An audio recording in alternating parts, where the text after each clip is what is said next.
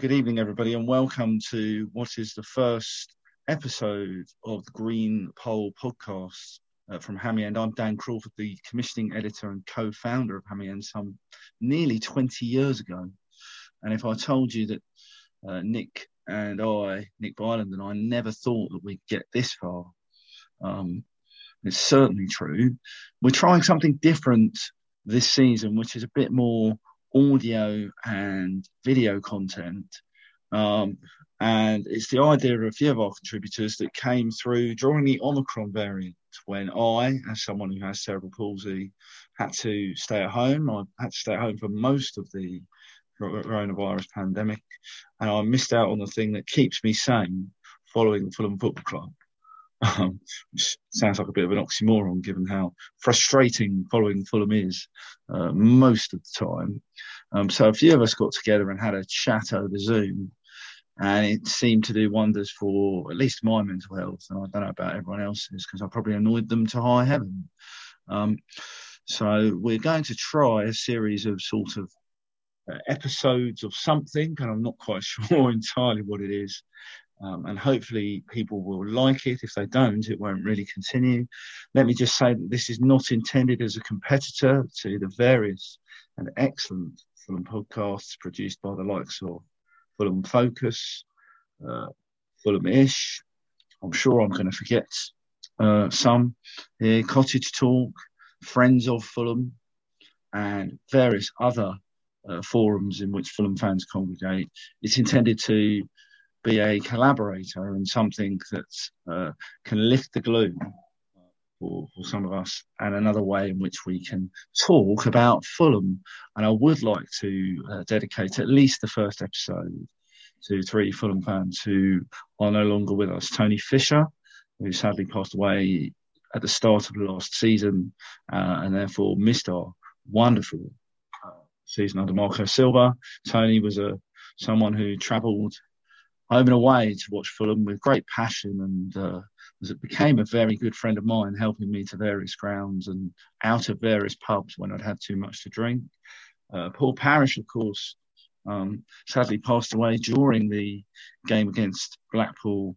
Paul was a steward for many years at Fulham and a friend to so many people, and many people knew Paul without knowing Paul too well because they knew him by sight rather than by his name. Our thoughts go out to Claire and Paul's family. And the third member of this sad trio is Danny Fulbrook, the chief football writer of the Daily Star.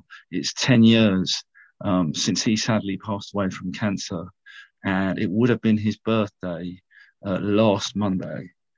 And he was a great supporter of not only myself as a young journalist, but also this website, Hammy End. Without him, we certainly wouldn't have got this far. All of those people are sorely missed. There are many other members of the Fulham family who are no longer with us. This is something we're doing in their memory, and to try and encourage all Fulham fans to talk to each other, because we share the same passion, and talking about things is something men especially are not particularly good about. And many of the conversations start with, how dreadful was that performance? Or why has he picked him at number 10? Or where are the centre-backs to play in the Premier League? Something we'll get to later on, I'm sure. So let me introduce my colleagues this evening. I'm joined by Tommy Durham, who we've nicknamed Tomasz, in homage to the efforts of Thomas Radzinski, because he was all effort, and a couple of occasionally magnificent goals, including against Arsenal at the Putney End many years ago when he promptly injured himself. Tommy, how are you doing this evening? Are you well? Yeah, not too bad, mate. Yeah, not too bad at all. Looking forward to it. Looking forward to getting stuck in. I'm glad you're looking forward to getting stuck in. Just no two-footed tackles on me, please, if that's possible. I'll try not to. Thanks, mate. You know, the early stages are normally quite cagey, so you know, no early bookings if we can help it. And I'm also joined by Ollie Johnson. Ollie, good evening. How are you, my friend? Yeah, good. Thanks. Excited to be here. Looking forward to another season. Well, kind of looking forward to it. It's not sure how it's going to go, but yeah, good to be doing this and good to to be chatting about Fulham.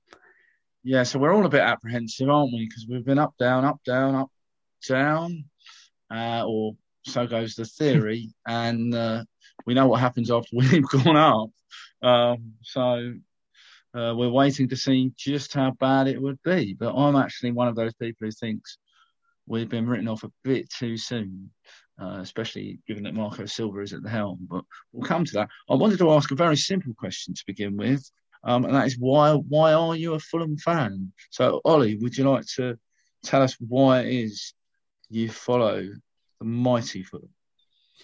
Yeah, sure. I guess it's a bit different to most people. I was actually don't throw me off for this, but I was actually a United fan until I was about 8 or 9. None of my family were really into football at the time, but I had a good schoolmate who was a Chelsea fan, and he decided he wanted to support a slightly smaller club, someone he could sort of get into a bit more, and he chose Fulham, and I realised I had no reason to support United at all. So I joined him, supported Fulham, and that Christmas I actually got given a Fulham training experience where I went to go and watch the players and met them afterwards. And then they actually told me that they needed a ball boy on the weekend. It was against City back in, I think it was 06, 07. And so that was my first ever football game in person. I was ball boy, and yeah, the rest is history, as I say. Can you remember what happened in that game? Was it a 3-3 draw, or was it would that have been the season before?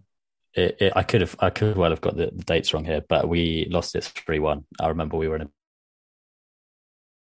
right. So the relic thing I had before was if we're winning, don't give the ball back. If we're losing, be as quick as you can. Oh, so would this have been Chris Coleman's last game in charge? Quite possibly. That's what I'm remembering, and yeah, bank holiday Monday, I think. But yeah, okay. Look, we welcome anyone who sees the lights in terms of coming towards Fulham Football Club, and what a story, and how amazing that you managed to persuade because I think you did persuade your school friend that supporting that team from down the road, because we don't say the C word on this podcast. We're a family show. I'd like to establish that. And I'll go into a bit more detail about that if necessary. But yes, we welcome any converts. Tommy, would you like to share your Fulham story? How you shared this in writing, actually, a little bit on the website. But for those people who haven't read your words, would you like to tell us how you became a Fulham fan? I was a Man United fan until I was about 9, and then I saw them win the treble, and I was at Old Trafford, watched the game, and I just kind of clicked in my head. I was like, I don't want to be a Glory supporter anymore, and a friend of mine was a Fulham fan, and he took me on down to Craven Cottage. Lovely summer's day. I was walking through Bishop's Park, kids playing left, right, and centre, walking along the riverside, and just as soon as I got in the stadium, I was just hooked. Really, just loved it from the word go. Just everything, the whole surroundings, and it just felt perfect. Yeah, we all kind of fall in love with the uniqueness of Craven Cottage, don't we? It was certainly go on, mate. Yeah, beautiful. Yeah, I was just gonna say it's beautiful. Like as soon as I saw the cottage, I thought, this is where I want to be. This is unique. I saw, the seats in the Johnny Haynes stand, and it was perfect. Sat in the Hammersmith end. I was watching the game, and I was just thinking, this is where I want to be now for the foreseeable, or for the rest of my life now, really. It's a big commitment at 9 to do something for the rest of your life. Can you remember one of your first games, or who we were playing? I think it was in Division 1. I think it was the season. It was the season before it was the season we went up. We went up. We won the Division 1. The Tigana season. Lewis Zaha, Barry Hales. Yeah, fantastic. The Tigana season. Yeah. Well, I can see why you stuck around when we played football like that, mate. Yeah, carry on. Yeah. Right, exactly. Yeah. I mean, Lewis Zaha, obviously, first thing that went on my shirt was Lewis Zaha. So, yeah, just fell in love with it. Oh, I love Lewis Hall. What a man. I mean, there was just something about Yeah, him. brilliant. He had a bit of swagger about him. And he was just Yeah, incredible. He was just incredibly good. And you knew that while we had him, we had to savour him. Um, definitely. and that was incredible. So my story is similar, um, but so my father is from New Zealand, where rugby is a much bigger sport than football, and he was a doctor. And he came over from New Zealand, and he sort of developed a man crush on Brian Clough. And so Brian Clough was really his point of reference to football. And it's bizarre, um, but he didn't have a team really. So I didn't inherit a team from my father. Some of my family on my father's side was Spurs, and so I was dragged along to Whitehall Lane a few times. But my neighbours in Acton, where I still live, were mad Fulham fans to the extent that um, they had, in the days before social media, they had a car sticker. I mean, people still do have those, but they were much more commonplace back in the day when people didn't have computers and things like that. And it said, "Don't follow me, follow Fulham FC," which I've always thought, given that we're all active on Twitter, that would be a brilliant sort of tagline for a Twitter account or whatever. Anyway, they were, and I'll name them because Sharon Juice was a very famous actor, still is. Dom Gard was the boy in the Go-Between film, very famous. And their children, Will and Bea, were great friends of mine. And they eventually decided that they didn't give me much choice. I was coming to a Fulham match because I was sort of 4 or 5, and I wasn't given much choice. And much like you, Thomas, the whole experience just blew me away. And we were terrible at that time. This would have been the very late 80s. We were not good. But this family who took me seemed to know everybody because there wasn't much of a crowd, and they knew seemingly everybody.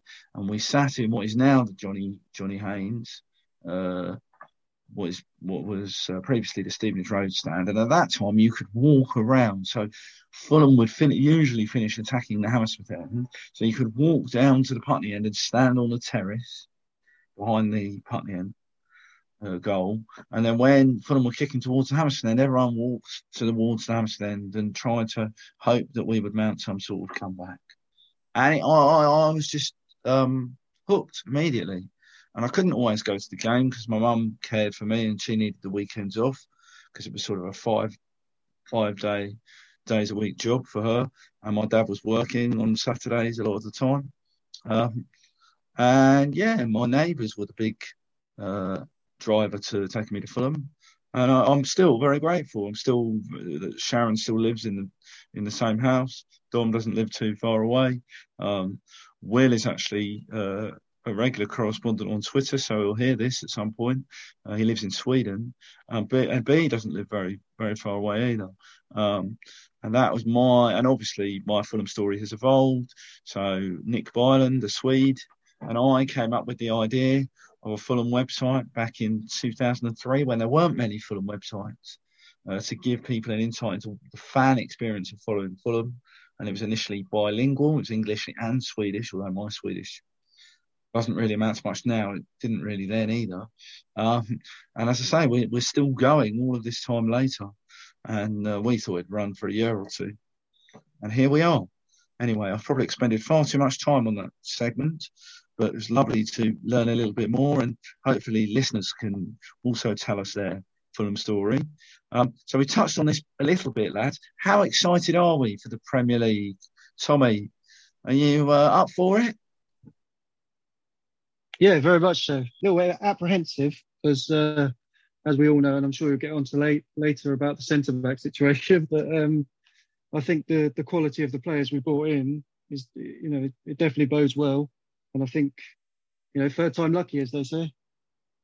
Yeah, well, let's hope so. I mean, we're certainly starting positively.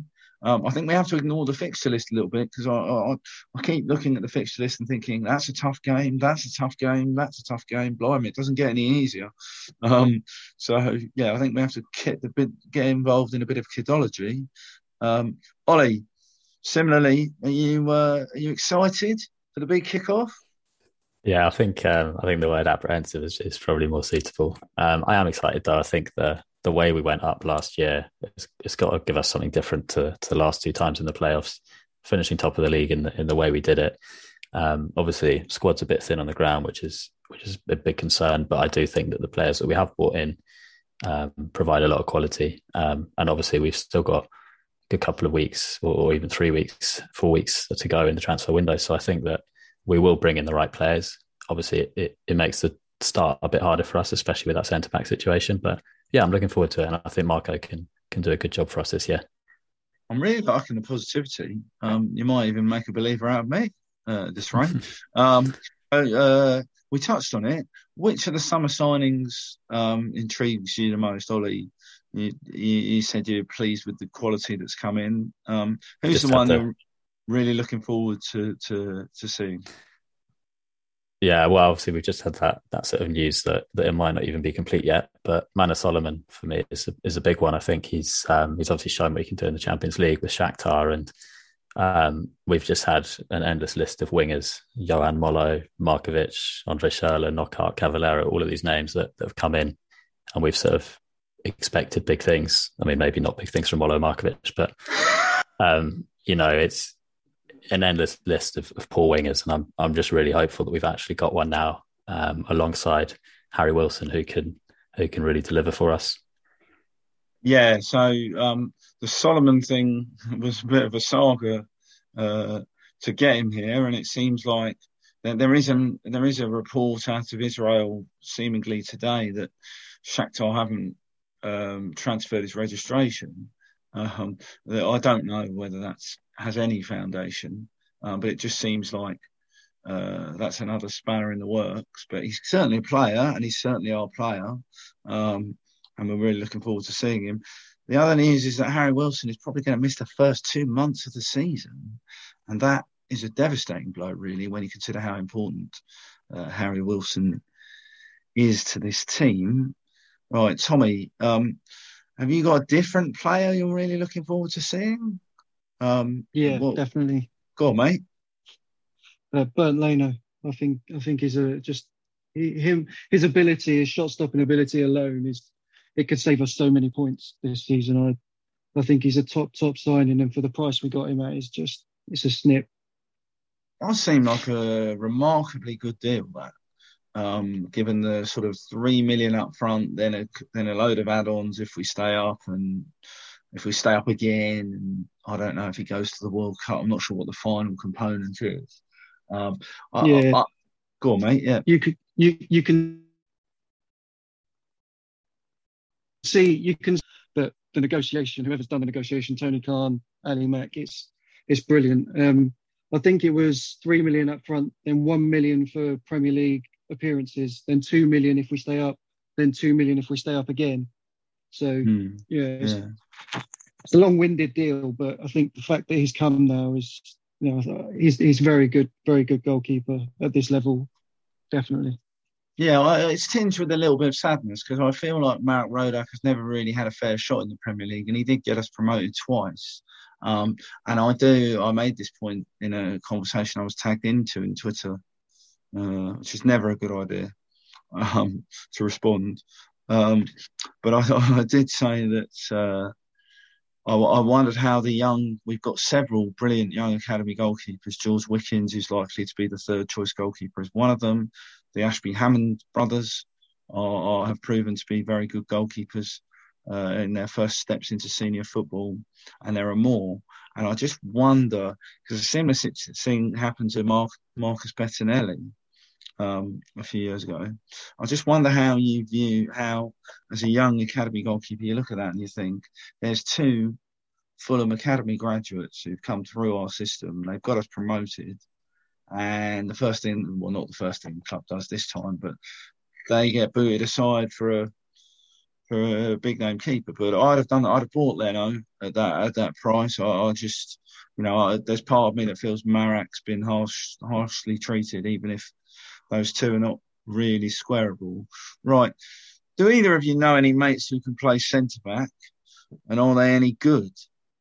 I mean, it's a slightly facetious question, but what I really don't know. I really don't want to denigrate Tim Ream, and I think this is very important to say because he's a terrific leader of men. He's been a wonderful servant to this football club, but we surely can't expect him to play 38 games in the Premier League and keep some of these really fast attackers at bay. And that's no fault of his professionalism or anything like that. What do we do about the centre-backs, Ollie?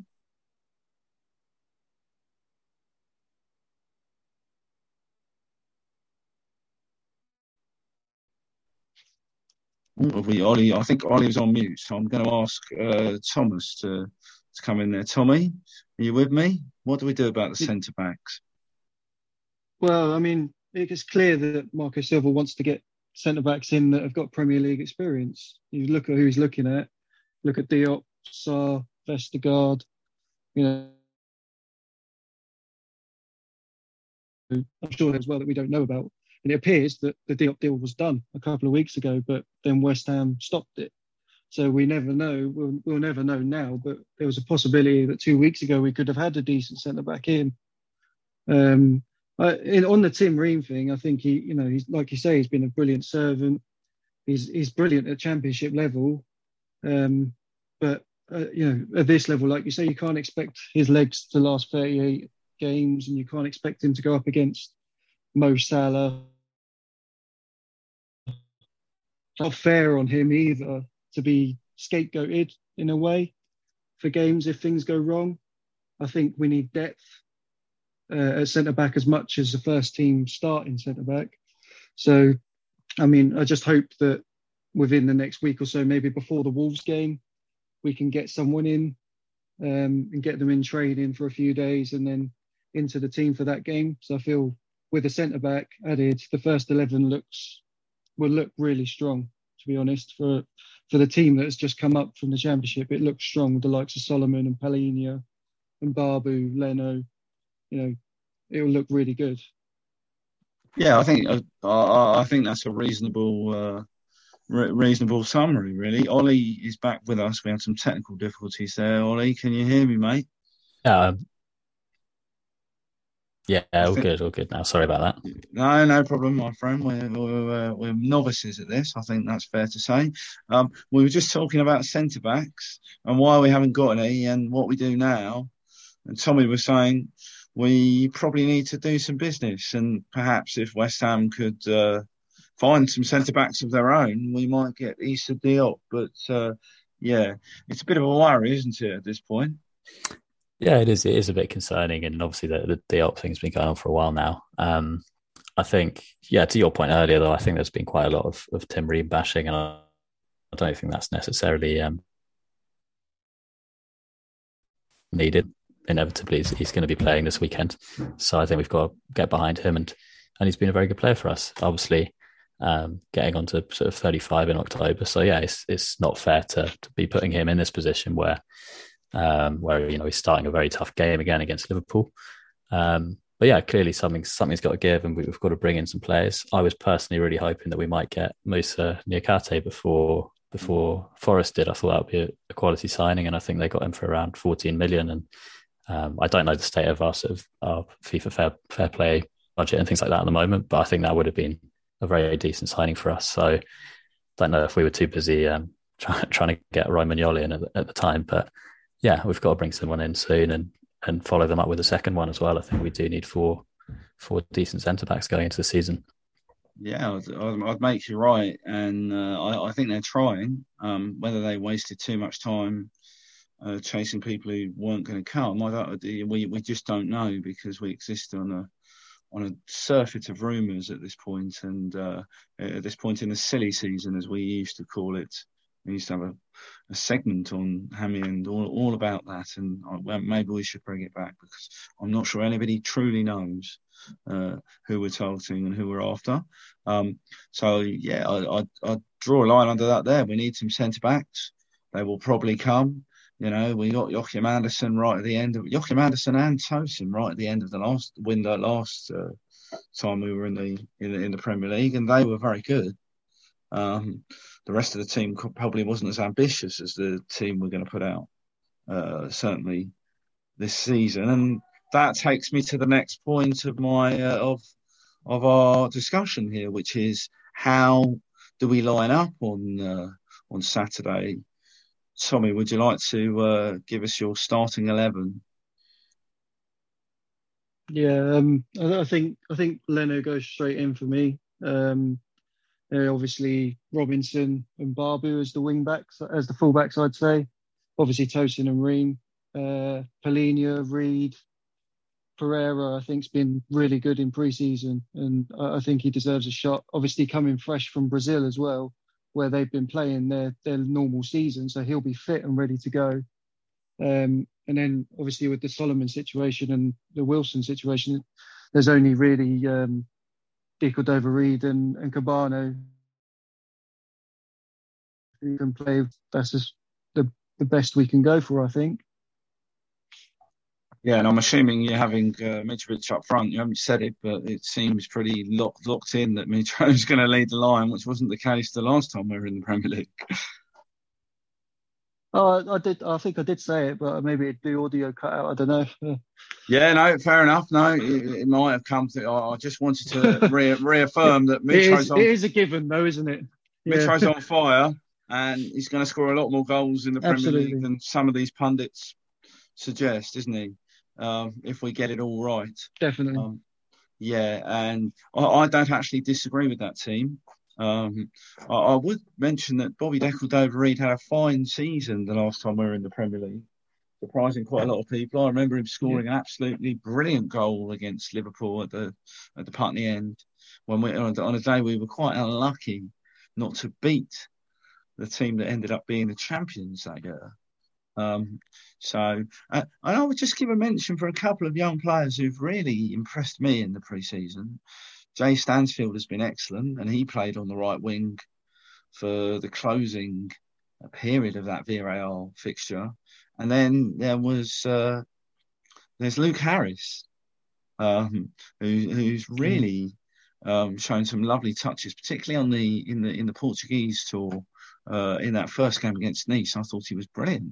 And I've been raving about Luke Harris ever since I first laid eyes on him. His technical ability is brilliant.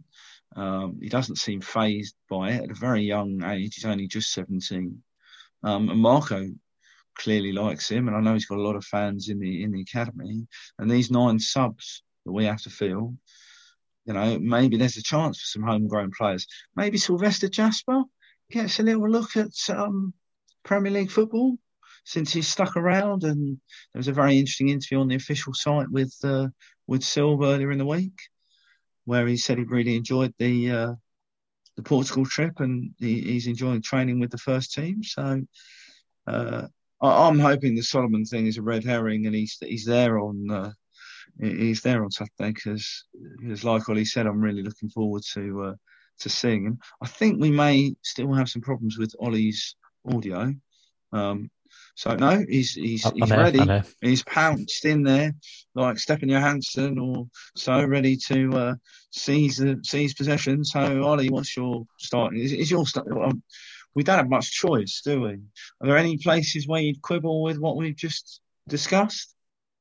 I think there's just one for me, which is right back. I think ultimately, Mbappe will be our starting right back, and obviously he came on, got an assist almost immediately on the weekend. But I don't know if maybe starting against Liverpool comes too early for him. He's only been at the club for just over a week, really. Only had 5-10 minutes on the pitch for us. So I don't know if I'd maybe start Kenny Tete there, but it's 50-50 for me. I'm not gonna complain if Mbappe starts, and obviously his pace would be big for us against a very quick and technical Liverpool team. Yeah, I do feel like our right backs could spend a lot of time in the treatment room. Tete has had some fitness issues, and Mbappe missed a lot of football for a couple of his previous sides.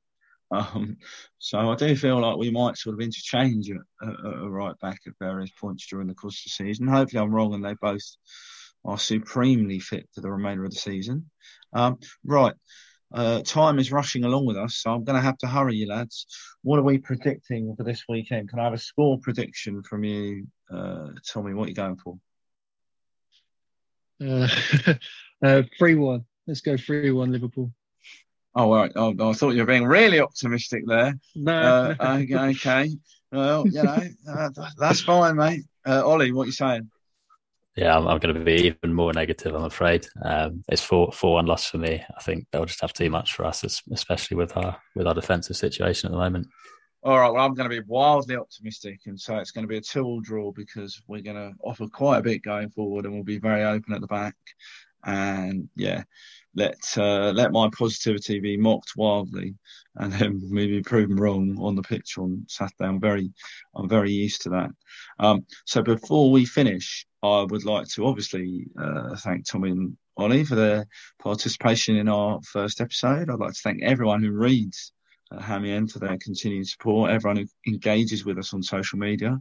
It's only because of the audience and the engagement that we keep going, because we don't monetize and we never will really. This is a labour of love about following Fulham, and I would say we'd like people to get involved in this, and I would just like to wish our under-21s the very best of luck for their first season back in the PL2 top flight. They start on Friday. We're recording this on Wednesday, so they start on Friday afternoon. So just as this podcast appears in your feeds, they'll be kicking off against West Ham. So good luck to Steve Wigley's under-21s, Ali Mills under-18s, and Steve Jay's excellent Fulham women, who are still in their pre-season phase. We'll look to cover all of those teams and much more on Hammy End. So, Tommy, thank you very much for being part of it. Had great fun having you on. You'll be back next week for us? Yeah, absolutely. Thank you for having me. It's been brilliant. Cheers. So, man, Ollie, you ready for round 2 when it comes? Yeah, definitely. It's been good fun. So, yeah, thanks for having me. Brilliant. And I'd like to finish with a specific message about men's mental health. Lee Adams is a committed men's mental health campaigner. He does walk and talks to various away grounds, and he's going to be walking to Arsenal later in the season or later in this month. So please, let's talk to each other. Let's enjoy following Fulham. And come on, you Whites. Thank you very much, ladies and gentlemen. Good night.